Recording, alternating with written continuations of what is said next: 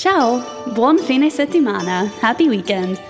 Welcome to the Passion for Italy Travel podcast. This is Lindsay from the Tampa, Florida office.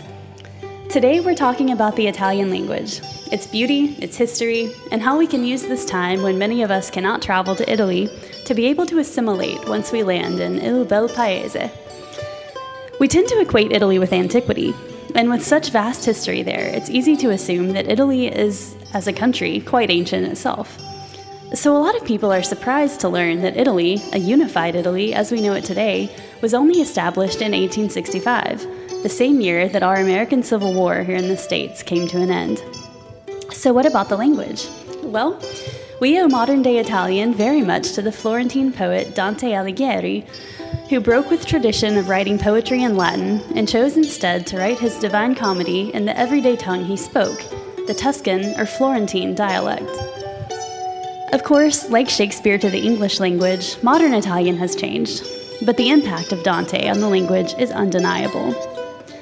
Without making you feel like you're back in English class, just listen to the first few lines of the Inferno, his journey through hell.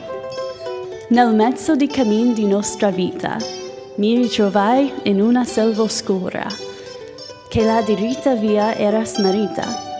Ai quanto a dir qual era e così dura.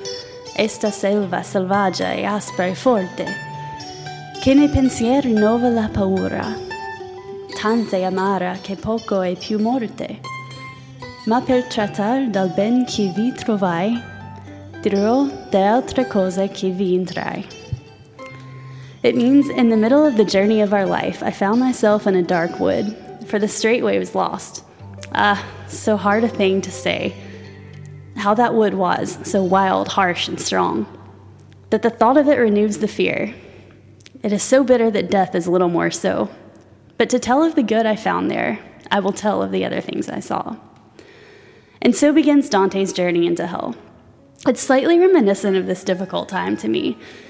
Through countless dark woods of my life, I found a sort of comfort in Dante. So what's the point, right? Well, miei amici, the point is, this is a hard time we're facing, for many reasons. Illness, job loss, fear of both. Exciting plans canceled, trips to Italy canceled. Couldn't we all use something good to focus on? A way to not only better ourselves, but to make those trips that we hope to take in the not-so-distant future even more special. One thing we can do, wherever we are, is to learn the Italian language. Is this a necessity when visiting Italy? Not really. Most Italians, especially in the tourist sector, speak English very well, if not fluently. It will, however, elevate your experience beyond your imagination.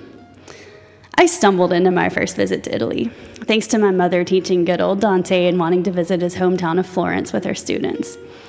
Without knowing the first word, I fell deeply in love with the country and with the language. Its intonation, its music, its joy, the mere sound of it captivated me. Those first few trips, I still knew nothing of the language beyond ciao, grazie, and prego. Italy had my heart, but I wanted to belong, to be a part of the place and its culture. So I took all the classes I could and even majored in it in college. I've already told you how my husband and I met studying Italian in college. Between working, moving, and saving, it took us 4 years after we were married to be able to go to Italy together for the first time. Within moments of being there and speaking with the people, we found ourselves at first tripping over our words until our story became a little bit easier. People would ask, "But why do you speak Italian?" Italians are rather romantic, so hearing that we met studying their language made people instantly warm to us. My family and friends and I were always treated splendidly as tourists. Yet, we were still treated as tourists. Someone who will come and go and likely never be seen again. When Matt and I went, and we could actually chat with locals, things changed. One moment that sticks out to me from our first trip was when we walked through the Borghese Gardens into the beautiful terrace that overlooks Piazza del Popolo. There was a little red cart there selling snacks and refreshments. We bought a beer and had just eaten lunch, so we weren't really hungry. We ordered in Italian, simple enough. "Due birre, per favore." The man couldn't believe it. We talked to him for a few moments until more customers came up. And he insisted on giving us a bag of chips to enjoy as we walked around. A thank you for loving his country so much that we wanted to learn its language. Later on that day, as we explored, we were passing in front of the enchanting Spanish Steps. A group of friends, maybe 18 or 20 years old, were walking by us and chatting, and we overheard them talking about us, speculating that I was from Milan and Matt was from Russia. We almost died laughing. Matt's the one with the Italian heritage. But since he studied in Milan, most Italians automatically see his face and think he's Russian. Seeing the difference in that first trip, even though we were rusty and made countless mistakes, we connected with people, like at least I had, never before. Since then, every time we go back, the usual conversation of how and why we learned the language in the US lands us in the most incredible conversations.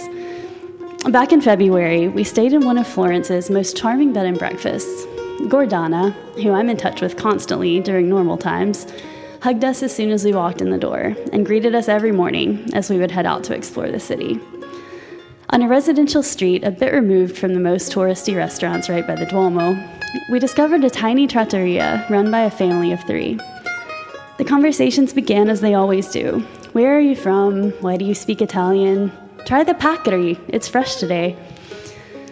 Before we knew it, the 5 of us sat there chatting about their delicious food and house wine from San Gimignano, about life in the city, how the dad hated driving a car, so does my husband. We chatted, and it was just lovely. On the walls in the restaurant are 2 little signs that read, La vita e I sogni sono fogli di uno stesso libro. Life and dreams are pages of the same book. And addormentati sempre con un sogno, risvegliati sempre con un proposito. Always fall asleep with a dream, always wake with a purpose. Getting to know this family, it seemed they lived the words, as both of us do as well. During those few days, no matter where we went for dinner, the family would invite us in for cantucci and vin santo when they would see us walk by, a traditional welcome that made us feel like we were home there. These are the moments, the connections, that we are blessed with when we learn the language. You don't have to speak it perfectly. Goodness knows I need to practice more. The thing is, when you show that you've put in the time and effort to learn, it says, I choose this place. I want to belong. I want to understand. And the people reward your efforts by assuming that you do indeed belong and will always be welcome there. My heart, many of our hearts, no doubt aches right now to be in Italy. It breaks for the people who have suffered much, lost much, and fear for their futures. This has, in a sense, been a sort of hell for many of us for countless reasons. And yet, like Dante, let us focus on the good that can come out of it. Maybe this time, when we're so disappointed to have had to cancel or postpone, can actually make our experiences infinitely more meaningful when we can finally get there. Dante, the father of the Italian language, ends his Inferno, having traversed the darkness of hell and all it taught him, with what to me is the most beautiful line in all of literature. E quindi uscimo a rivedere le stelle. And so we came forth, and once again beheld the stars.